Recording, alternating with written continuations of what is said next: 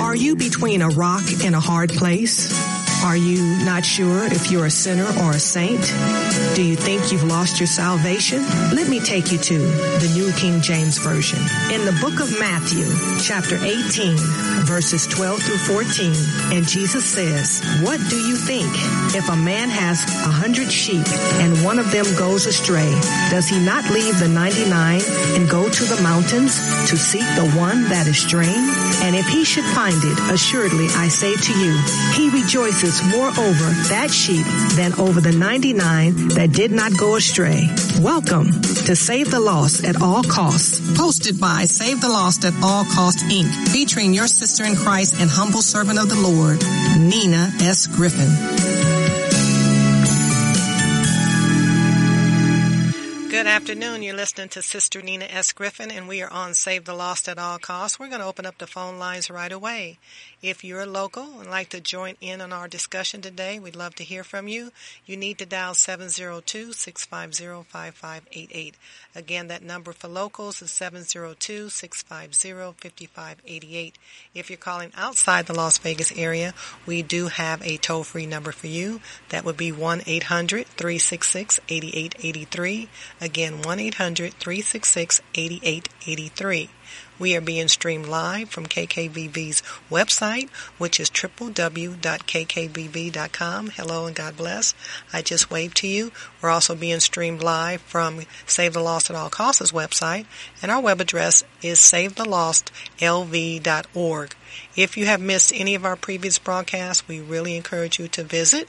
Again, www.savethelostlv.org. Look for our weekly radio archive tab. Just click onto it. All our previous broadcasts will come up. We have years of previous broadcasts. Enjoy. Spend time. The gospel is always free on our watch, and we hope that you encourage someone to listen with you. We have a lot of resources there. The majority of them are free. Please engage and tell others. If you have an Apple device, we are also archived for free on iTunes. So again, the gospel is still free on our watch. If you have a cell phone, and most of us do, I encourage you to take down this number. You can listen to KKVV anytime you want to on 1060 AM or 100.1 FM, which are the dials on AM and FM, but you can listen to KKVV right now via your cell. You can also listen to Save the Lost at All Costs right now. So let me give you the number and give it to you twice. It only works in the United States, and I strongly encourage you that you make it one of your phone contacts. And that number is 605-313-0630. Again, 605-313-0630. So we're going to get into our topic today. It's something that is good to go over all the time. So our topic today is judging. We will be talking about judging. So I received something recently that talked about a person that a lot of people are familiar with. That would be a person by the name of Benny Hinn. So something happened recently with Benny Hinn. I'm going to pull up the article. I'd like to share it with you, and then we can go from there. And again, we will be talking about judging. So this came from a reliable Christian source. It's thechristianpost.com. And basically it says, Benny Hinn renounces prosperity gospel, says the Holy Ghost is just fed up with it. So I want to give you some excerpts of that article. And then again, we're going to talk about judging. So this appeared in the Christian Post on Wednesday, September the 4th. And this is what it says. Quote, declaring that the Holy Ghost is just fed up with it. Controversial televangelist Benny Hinn, formerly one of the most aggressive proponents of the prosperity. They wanted me to accept to get emails, so I apologize. You know, you get these pop-ups, so I had to close it down. So let me continue. Formerly one of the most aggressive proponents of the prosperity gospel, has, for the first time in his career, delivered a full-throated rejection of the practice that made him and his family millions. The prosperity gospel teaches, among other things, that believers have a right to the blessings of health and wealth, and they can obtain these blessings through positive confessions of faith and the sowing of seeds through the faithful payments of tithes and offerings. Speaking to his followers during a Facebook Live broadcast on Monday night, which was first highlighted by Larry Reed Live, Hinn, who has long been a lightning rod for criticism for his support of the theology, declared the gospel is not for sale. He says, "I'm sorry to say that prosperity has gone a little crazy, and I'm correcting my own theology, and you need to all know it. Because when I read the Bible now, I don't see the Bible in the same eyes I saw 20 years ago," Hinn said as his followers rejoiced. "I think it's an offense to the Lord. It's an offense to say, give $1,000. I think it's an offense to the Holy Ghost to place a price on the gospel. I'm done with it. I will never again ask you to give $1,000 or whatever amount, because I think the Holy Ghost is just fed up with it." "Did you hear me?" Hinn asked, as his audience responded affirmatively in high spirits. "I think it hurts the gospel, so I'm making this statement for the first time in my life, and frankly, I don't care what people think about me anymore," he continued. Quote, "When they invite me to telethons, I think they will not like me anymore, because when you look at the Word of God, if I hear one more time, break the back of debt with $1,000, I'm going to rebuke them. I think that's buying the gospel. That's buying the blessing. That's grieving the Holy Spirit. If you are not giving because you love Jesus, don't bother giving." Hinn argued, "I think giving has become such a gimmick, it makes me sick to my stomach." Hinn's outright rejection of the prosperity gospel comes just 2 months after his nephew, Costi Hinn, revealed in his new book, God, Greed, and the Prosperity Gospel, how the truth overwhelms a life built on lies, how his family exploited millions around the world with the prosperity gospel and often traded so-called miracles for monies. Giving to God was the secret to unlocking your dreams, Costi Hinn wrote. It was the secret to job promotions. It was access to our divine bank account. My uncle often told the story of how he got out of debt using this system of belief. His father-in-law had told him that in order to be debt-free, he needed to pay God. Benny explained that once he started emptying his bank account and giving money away to ministry, money started showing up from everywhere. In 2018, Hinn admitted that as he has grown older and has come to understand the Bible more, he realized that some of the things he learned from preachers when he was growing up aren't biblical, including the prosperity gospel. The more you know the Bible, the more you become biblically based and more balanced in your opinions and your thoughts, because we are influenced, Hinn said. When I was younger, I was influenced by the preachers who taught whatever they taught, but as I lived longer, I'm thinking, wait a minute, you know this doesn't fit totally with the Bible, and it doesn't fit with the reality. So what is prosperity? No lack. I've said this before, Hinn said. He then elaborated on how he believes no lack should be interpreted. Did Elijah the prophet have a car? No. Did not even have a bicycle. He had no lack. Did Jesus drive a car or live in a mansion? No, he had no lack. How about the apostles? None lacking among them, Hinn said. Today the ideal is abundance and palatial homes and cars and bank accounts. The focus is wrong. It's so wrong. He said even though he had been accused of living lavishly and flying private jets in the past, that is not how he currently lives. I mean, forgive me. People have accused me of things that aren't even real. One guy wrote a comment, "Oh, he's worth 40 million. Oh, how I wish I would give it all to the kingdom before God Almighty," he said. "Well, he flies private jets," he continued, mimicking criticism. "No, I don't. I have not flown private in, dear God, years. I fly commercial just like everybody else." End of quote. So that is the end of the article. So again, our topic for today is judging. So I want to go to some scriptures that address that. So I think the first one I'm going to go to is Romans. And I am going to go to Romans chapter 14. And I got a lot of comments, naturally. Some people said, well, why doesn't he give the money back that he got if he's really turned over a new leaf from all the people that he received money from? And some people were happy that Benny Hinn was no longer going to be a part of the prosperity gospel, and he was going to renounce it.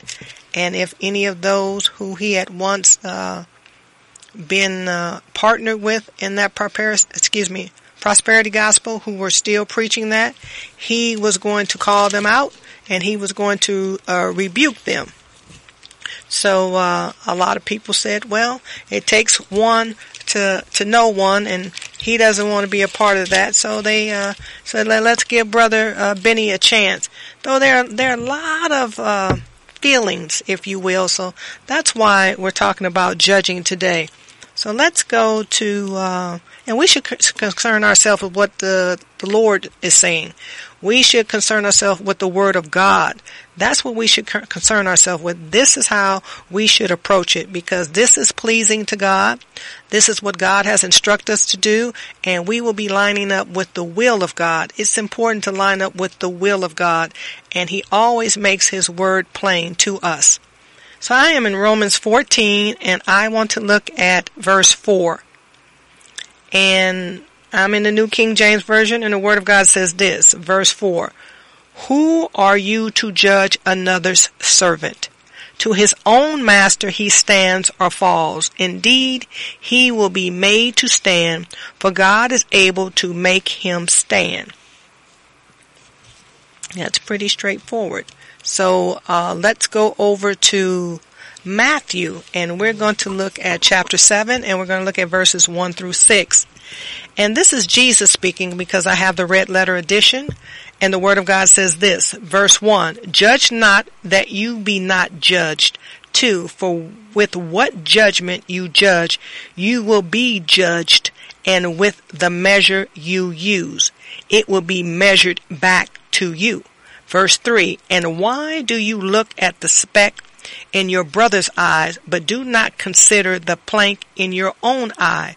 Verse 4, or how can you say to your brother, let me remove the speck from your eye, and look, a plank is in your own eye? 5, hypocrite. First remove the plank from your own eye, and then you will see clearly to remove the speck from your brother's eye. 6, do not give what is holy to the dogs, nor cast your pearls before swine, lest they trample them under their feet and turn and tear you in pieces. So the commentary here is very rich, and I'd like to share it with you. It says, Jesus tells us to examine our own motives and conduct instead of judging others.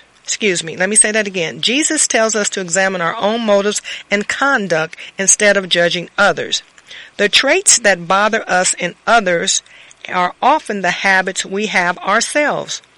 Our bad habits and behavior patterns are the very ones that we most want to change in others. Do you find it easy to magnify others' faults while excusing your own? If you are ready to criticize someone, check to see if you deserve the same criticism.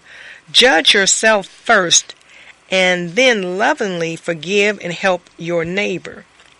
Jesus' statement, "Judge not," is against the kind of hypocritical, judgmental attitude that tears others down in order to build oneself up. It is not a blanket statement to overlook wrong behavior of others, but a call to be discerning rather than negative. Jesus said to expose false prophets. We can find that in Matthew 7, verses 15 to 23. And Paul taught we should exercise church discipline. 1 Corinthians chapter 5, verses 1 and 2. And trust God to be the final judge. That would be 1 Corinthians chapter 4, verses 3 and 5. And we'll visit those verses today. In verse 6 of Matthew chapter 7 is the swines were unclean animals according to God's law. And we did that last week when we went over Deuteronomy chapter 14 verse 8. Anyone who touches an unclean animal becomes ceremonially unclean and could not go to the temple to worship unless the uncleanness was removed. Jesus says that we should not entrust holy teachings to unholy or unclean people. It is futile to try to teach holy concepts to people who do not want to listen and will only tear apart what we say. We should not stop giving God's word to unbelievers, but we should be wise and discerning in our witnessing so that we will not be wasting our time. So we see that we're not supposed to judge. And especially when we have a spirit that needs to be addressed in our own lives. We need to make sure that we are doing self-reflection, making sure that, we are as we should be. Because, when we are not operating as we should, that standard of judging and being hypocritical and just having no empathy, no compassion, it will show up in our lives. And it would be that we would be giving it to ourselves. And I think that's not what you really want. That's not how you want to end up. So I also want us to look at Luke. So let's go to Luke. If you're just now joining us, we're talking about judging. So we're going to go to Luke chapter 6. And some of you are familiar with these scriptures and some of you aren't. But review and preview are excellent because it definitely has the word view in both of them. Whether it's a preview, you're just now seeing it, or a review, you're going over it, it's still making sure that we concentrate on the view that is of God. Amen? So we're going to go to Luke chapter 6, and we're going to start in verse 31, and we're going to go down to verse 42. So the Word of God says this, verse 31, "And just as you want men to do to you, you also do to them likewise." Verse 32, "But if you love those who love you, what credit is that to you? For even sinners love those who love them." 33, "And if you do good to those who do good to you, what credit is that to you? For even sinners do the same." 34, "And if you lend to those from whom you hope to receive back, what credit is that to you? For even sinners lend to sinners to receive as much back." 35, "But love your enemies, to do good and lend, hoping for nothing in return, and your reward will be great, and you will be sons of the Most High, for He is kind to the unthankful and evil." 36, "Therefore be merciful, just as your Father also is merciful." Verse 37, "Judge not, and you shall not be judged. Condemn not, and you shall not be condemned. Forgive, and you will be forgiven." 38, "Give, and it will be given to you. Good measure, pressed down, shaken together, and running over, will be put into your bosom. For with the same measure you use, it will be measured back to you." 39, "And he spoke a parable to them. Can the blind lead the blind? Will they not both fall into the ditch? 40. A disciple is not above his teacher, but everyone who is perfectly trained will be like his teacher.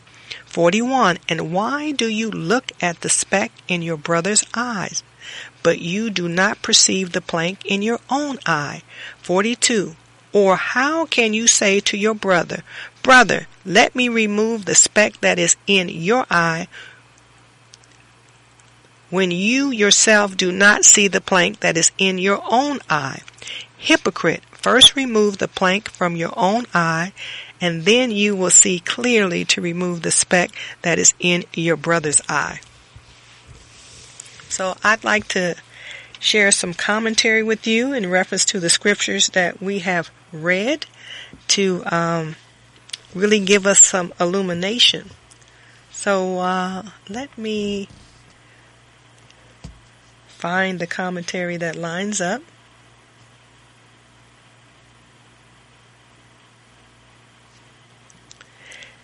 The Jews despised the Romans because they oppressed God's people, but Jesus told the people to love these enemies. Such words turned many away from Christ. Jesus wasn't talking about having an affection for enemies. He was talking about an act of the will. You cannot fall into this kind of love. It takes conscious effort. Loving our enemies means acting in their best interest. We can pray for them. We can think of ways to help them. Jesus loves the whole world, even though the world is in rebellion against God. Jesus asked us to follow his example by loving our enemies. Grant your enemies the same respect and rights as you desire as yourself. A forgiving spirit demonstrates that a person has received God's forgiveness. Jesus used the picture of measuring grain in a basket to ensure the full amount. If we are critical rather than compassionate, we will also receive criticism. If we treat others generously, graciously, and compassionately, however, these qualities will come back to us in full measure. We are to love others, not judge them. Make sure you're following the right teachers and leaders, because you will go no further than they do. Look for leaders who will show you more about faith and whose guidance you can trust. I'm going to read that again. Make sure you're following the right teachers and leaders, because you will go no further than they do. Look for leaders who will show you more about faith and whose guidance you can trust. Jesus does not mean we should ignore wrongdoing, but we should not be so worried about other sins that we overlook our own. We often rationalize our sins by pointing out the same mistakes in others. What kinds of specks in others' eyes are the easiest for you to criticize? Remember your own planks when you feel like criticizing, and you may find that you have less to say. We should not be so afraid of the label hypocrite.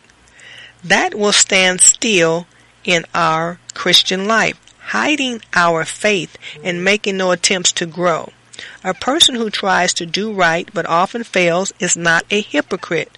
Neither are those who fulfill their duty even when they don't feel like doing it. Often it is necessary and good to set aside our desires in order to do what needs to be done. It is not hypocrisy to be weak in faith. A hypocrite is a person who only puts on religious behavior in order to gain attention, approval, or admiration from others. Wow. It's pretty powerful and eye-opening. Definitely illuminating. And I'm grateful for that. We're going to go over to the Gospel of John. And we're going to go to John chapter 8. And we're going to look at verses 1 through 8. Again, I'm in the New King James Version, and our topic today is judging. So we're in John, the Gospel, chapter 8, and we're going to look at verses 1 through 8.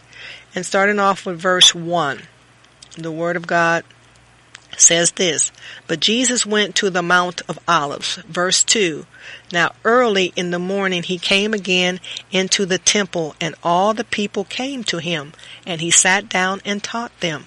Verse 3, then the scribes and the Pharisees brought to him a woman caught in adultery, and when they had set her in the midst, verse 4, they said to him, Teacher, this woman was caught in adultery in the very act. Verse 5, now Moses in the law commanded us that such should be stoned, but what do you say? Verse 6, then they said, testing him, that they might have something of which to accuse him. But Jesus stooped down and wrote on the ground with his finger as though he did not hear. 7, so when they continued asking him, he raised himself up and said to them, he who is without sin among you, let him throw a stone at her first. Verse 8, and again he stooped down and wrote on the ground. We're going to go a little bit further. Verse 9, then they who heard it, being convicted by their conscience, went out one by one, beginning with the oldest even to the last, and Jesus was left alone, and the woman standing in the midst. 10, when Jesus had raised himself up and saw no one but the woman, he said to her, Woman, where are those accusers of yours? Has no one condemned you? 11, she said verse 11, she said, No one, Lord. And Jesus said to her, Neither do I condemn you. Go and sin no more. Wow. What a wonderful example of our Lord Jesus Christ, our Savior. He did not question the woman.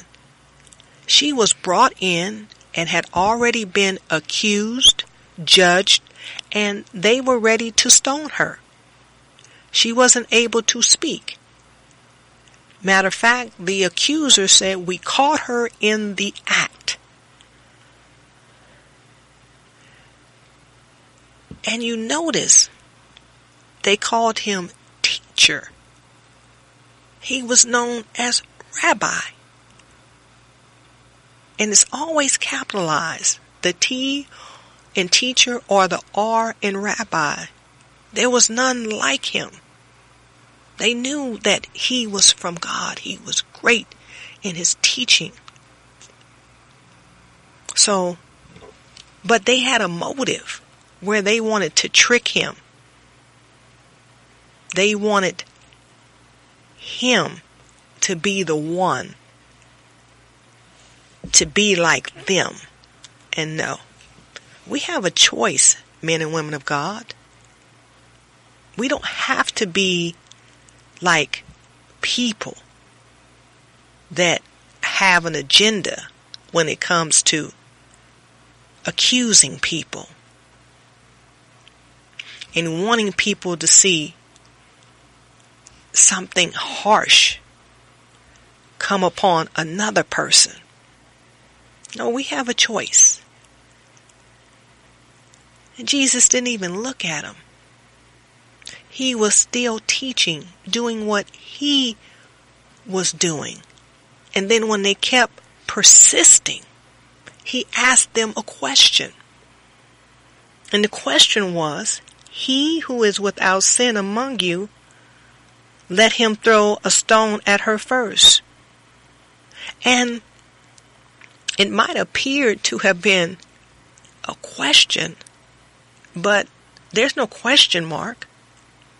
But the reason why I said a question, because they had to question themselves. It calls for self-examination.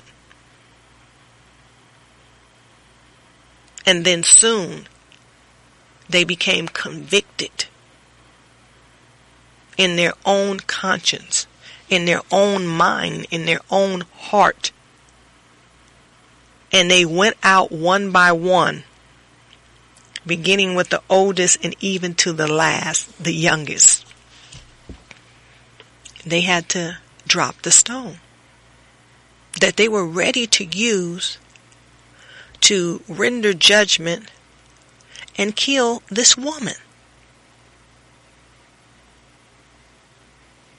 And she never spoke up.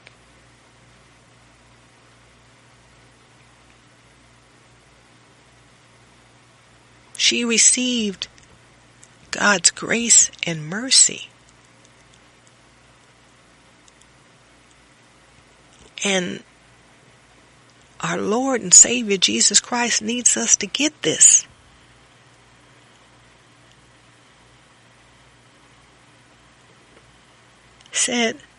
He asked her, "Woman, where are those accusers of yours? Has no one condemned you?"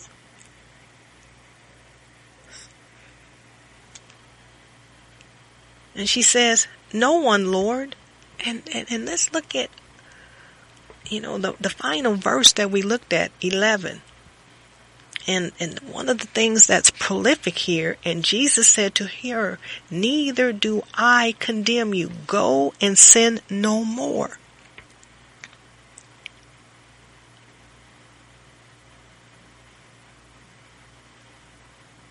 That's a beautiful gift that we have available to us, to walk in repentance, to turn from that thing that is keeping us separated.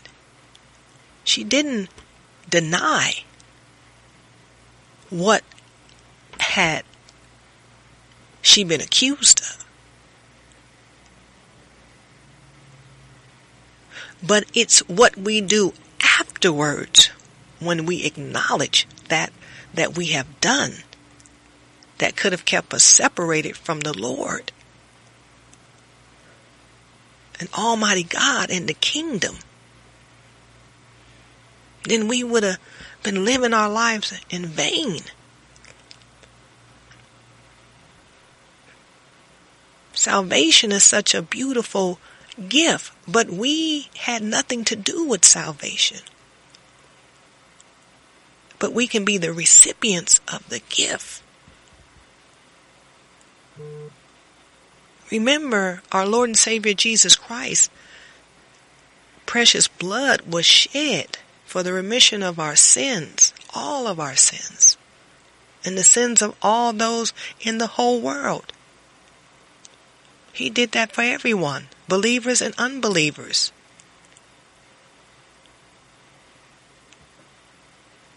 Those big and small. So we ought to seriously consider our next move. And our next move should be our best move. Because when something happens, as it did with Brother Hen, we have to be able to look at ourselves and see where we are in the scheme of things. Are we quick to condemn and gotcha and told you so, and he's going to a place that we can't send anyone because we didn't create anyone? And we're not designed to judge another man's servant. That's not why we were created. That's not why we're here.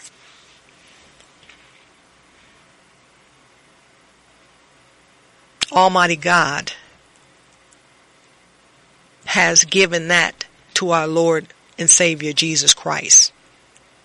He will be the one judging because he's the one that saved. It was his blood that was shed. We did not die for anyone. Our blood has not been shed for anyone for salvation purposes. Our blood is not suitable. We can't do it. But we can decide how we are going to operate in judging.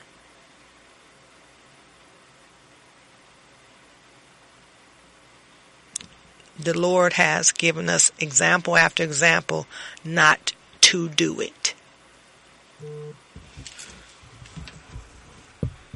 However, we can point out behavior that is not becoming of those who are operating as believers. So let's look at some of that. We're going to go over to the book of Corinthians, and we're going to go to 1 Corinthians.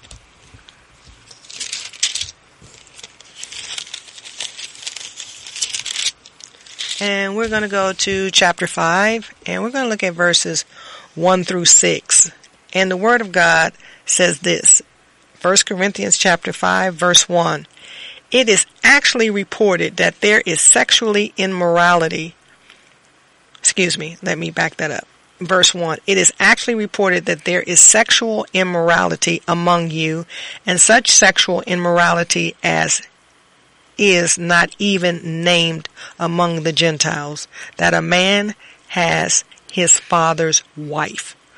Verse 2. And you are puffed up, and have not rather mourned, that he who has done this deed might be taken away from among you. 3. For I indeed, as absent in body, but present in spirit, have already judged as though I were present, him who has so done this deed. For in the name of our Lord Jesus Christ, when you are gathered together, along with my spirit, with the power of our Lord Jesus Christ. 5.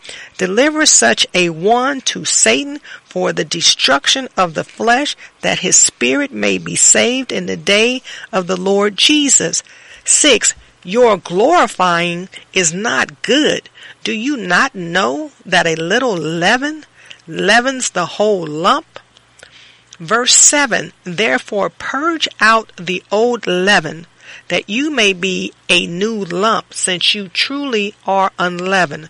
For indeed Christ our Passover was sacrificed for us. 8. Therefore let us keep the feast, not with old leaven, nor with the leaven of malice and wickedness, but with the leaven of bread of sincerity and truth.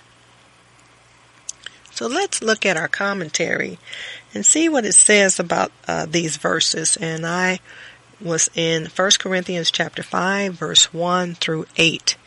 And it says here, the church must discipline flagrant sin among its members. Such sins left unchecked can polarize and paralyze a church. The correction, however, should never be vengeful.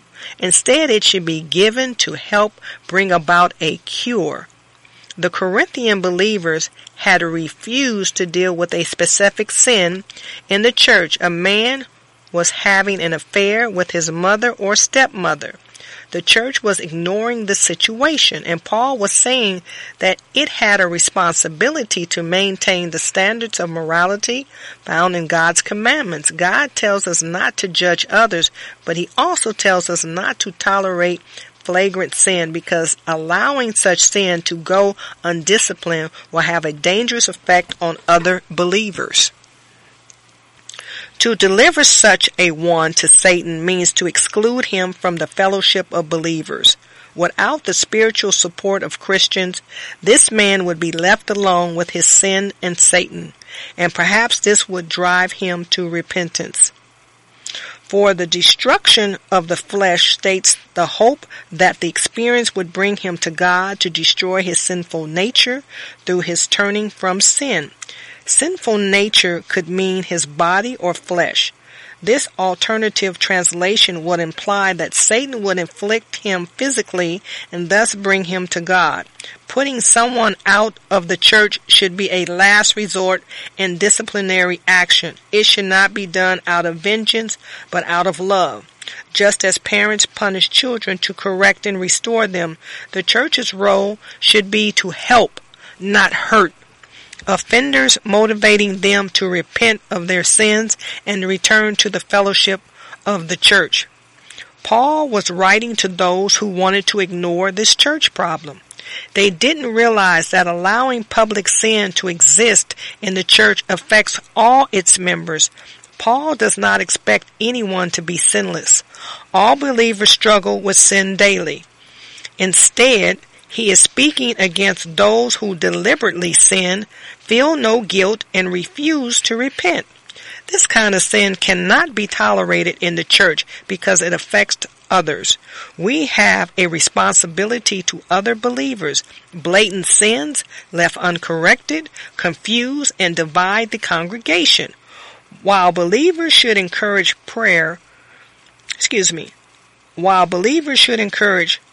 pray for and build up one another, they must also be intolerant of sin that jeopardizes the spiritual health of the church.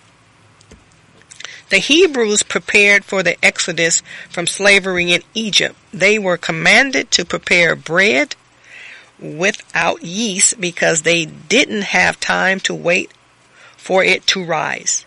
And because yeast also was a symbol of sin, they were commanded to sweep all of it out of the house. Christ is our Passover lamb, the perfect sacrifice for our sin, because he has delivered us from the slavery of sin. We should have nothing to do with sins of the past. Old leaven. It's wonderful.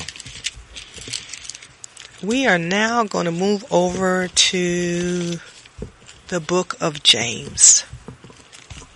And we are going to go to chapter 4, and we're going to look at a couple of verses.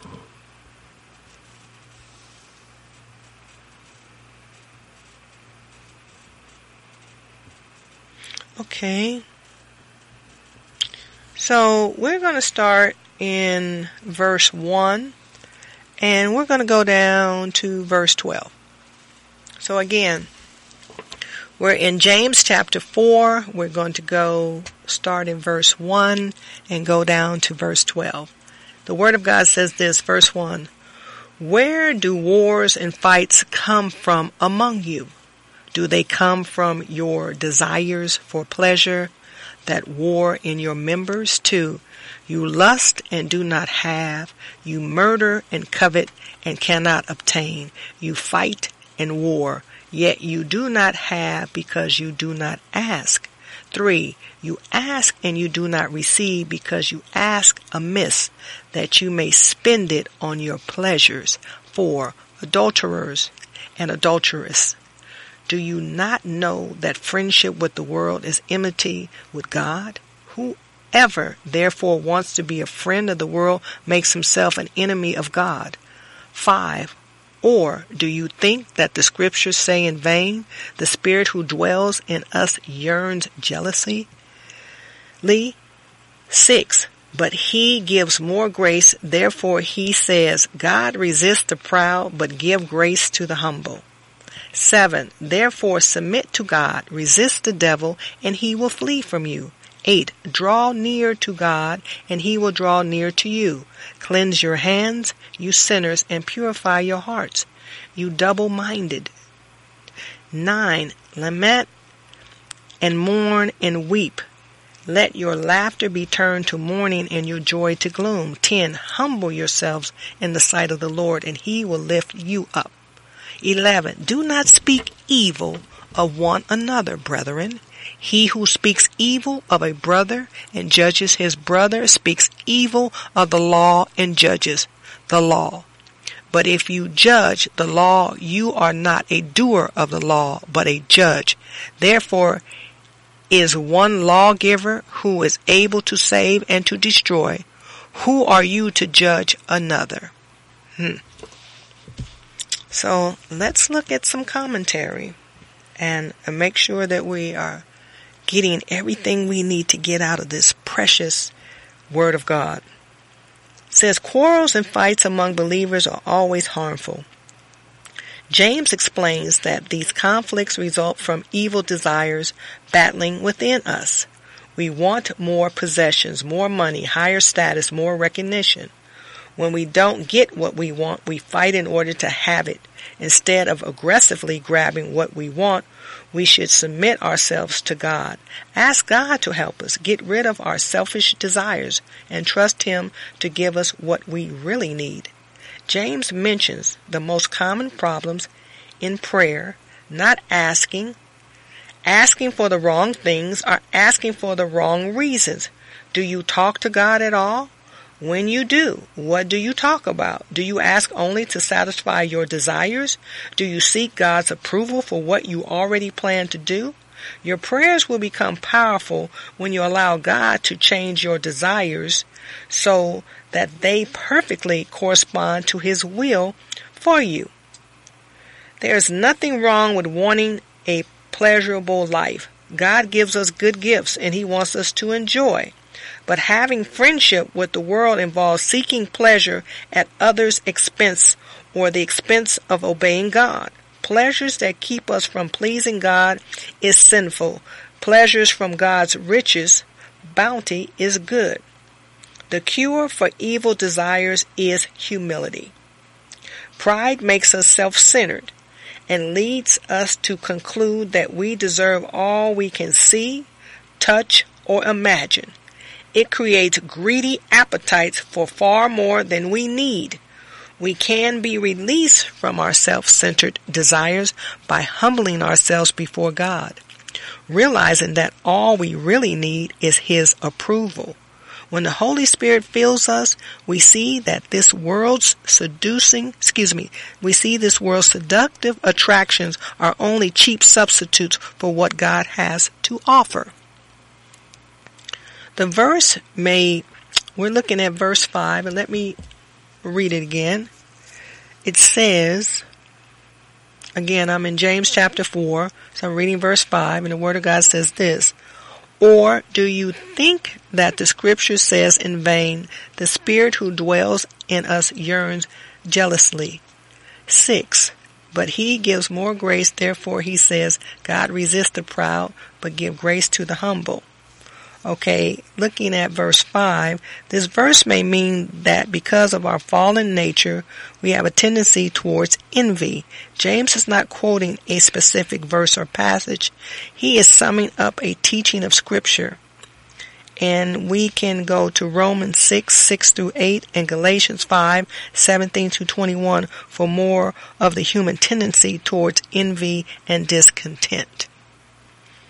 Although God and the devil are at war, we don't have to wait until the end to see who will win.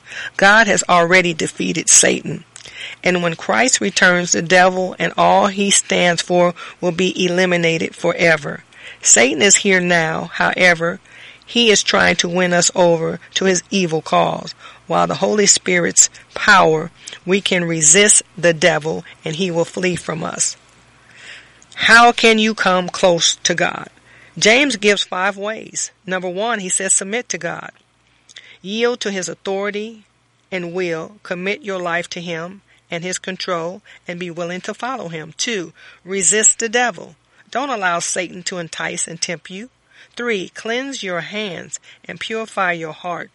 That is, lead a pure life. Be cleansed from sin, replacing your desire to sin with your desire to experience God's purity. 4, lament and mourn and weep. Don't be afraid to express deep, heartfelt sorrow for what you have done. Humble yourself 5, humble yourself in the sight of the Lord, and He will lift you up in honor. Humbling ourselves before the Lord means recognizing that our worth comes from God alone. To be humble involves leaning on His power and His guidance and not going on our independent way. Although we do not deserve God's favor, He wants to lift us up and give us worth and dignity despite our human shortcomings. Jesus summarized the law as love for God and neighbor.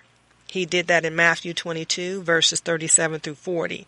And Paul said that love demonstrated towards a neighbor would fully satisfy the law. We find that in Romans chapter 13, verses 6 through 10. When we fail to love, we are actually breaking God's law. Examine your attitude and actions towards others. Do not build people up or tear them down. Do you do that? When you're ready to criticize someone, remember how God's law of love says something good instead. Saying something beneficial to others will cure you of finding fault and increase your ability to obey God's law of love. And if you're building someone up or tearing them down to satisfy your desires, that's a problem. You know, we should be able to compliment people without having an expectation. But there's sometimes people are out here trying to manipulate. And that is not of God. God does not need to manipulate anything. He's God all by himself. He's the creator of all living things. You know, heaven and earth included. What does he need to manipulate? So we have to really start looking at ourselves, because judging, as we can see with the scriptures that the Holy Spirit has asked me to present to you, we can see a lot has to do with us, our attitudes, our desires, our motives. We have to really, really take a pause and find out what it is that we are really struggling with, because it keeps showing up in our lives. And it shows up a lot in how we criticize others, especially the brethren. You know, these scriptures that we talked about today have to do with being a believer and how we relate to other believers. You know, we looked at 1 Corinthians today. We looked at Romans. We looked at Matthew. We looked at Luke. We looked at John. We looked at James. This all relates to how we operate as children of the Most High God. And how can we just be so just heartless when it comes to the brethren?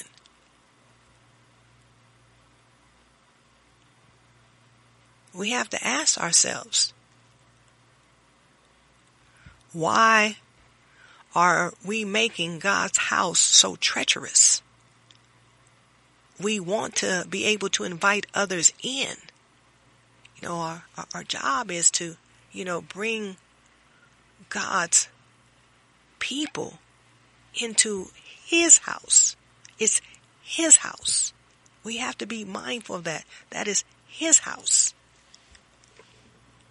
And nobody wants to go into a house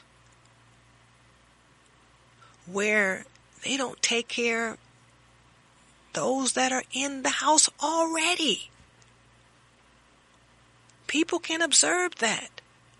They can feel it. They can see it. They don't want to be crushed spiritually, emotionally, physically, or financially. So we have to be mindful of what it is that we are emulating. We can't be so quick to try to win people with a hammer. You can't hammer people to death. There's not going to be anything left. That's not how you win people to Christ, by hammering them. That's not how we love and care for one another, by hammering one another. It's time to put the hammer down, folks. Our Lord and Savior Jesus Christ led by example. He says, when you have seen the Father, you have seen me. Grace, mercy. He always offered us forgiveness and the eternal gift, salvation. We have repentance. We have a lot of wonderful things going for us. But if we keep tearing each other down, what's going to be left? Satan is constantly building his army. He's constantly recruiting. He's constantly taking care of his. He's no match for God. It's not even close. He's a created being. But he has an assignment. Just like we have an assignment. And it should be reflective of who our Father is and where our home is. Heaven. Those who observe us should be able to see the Holy Spirit operating in us. So I appreciate your time that you took to listen. I hope we blessed you tremendously with our lesson on judging today. Most High God of all creation and our Lord and Savior Jesus Christ continues to bless you and yours without cease for tuning in today and supporting this great move of God with your generous donations. Save the Lost at All Costs is a Holy Spirit-filled, live called-in weekly radio ministry that has been airing since 2005 and serving in the greater Las Vegas community. We can be heard every Sunday at 3:02 p.m. Pacific Standard Time on Las Vegas's very own Christian Talk radio stations, 1060 AM and 100.1 FM. Also, you can listen to KKVV Christian Talk Radio anytime via your cell phone. Please dial 605-313-0630. Again, that number is 605-313-0630. That number only works in the United States. Also, we are audio and video streamed in real time during our live broadcast at www.kkvv.com and our website, www.savethelostlv.org. If you would like to re-listen to a previous broadcast at no charge, make an online secure donation, or learn more about our ministry, please visit our website at www.savethelostlv.org. If you prefer, you can mail in a donation. Address it to Save the Lost at All Cost, Inc., P.O. Box number 335852, North Las Vegas 89033. Again, our P.O. Box number is 335852, North Las Vegas 89033. All donations made to Save the Lost at All Cost, Inc. are 100% tax deductible. For more information, please feel free to call or text us at 702-219-6882. Again, 702-219-6882. We would like to thank you again. Remember to remain in Christ, stay prayed up, tune in, and don't forget to save the lost at all costs, no matter what.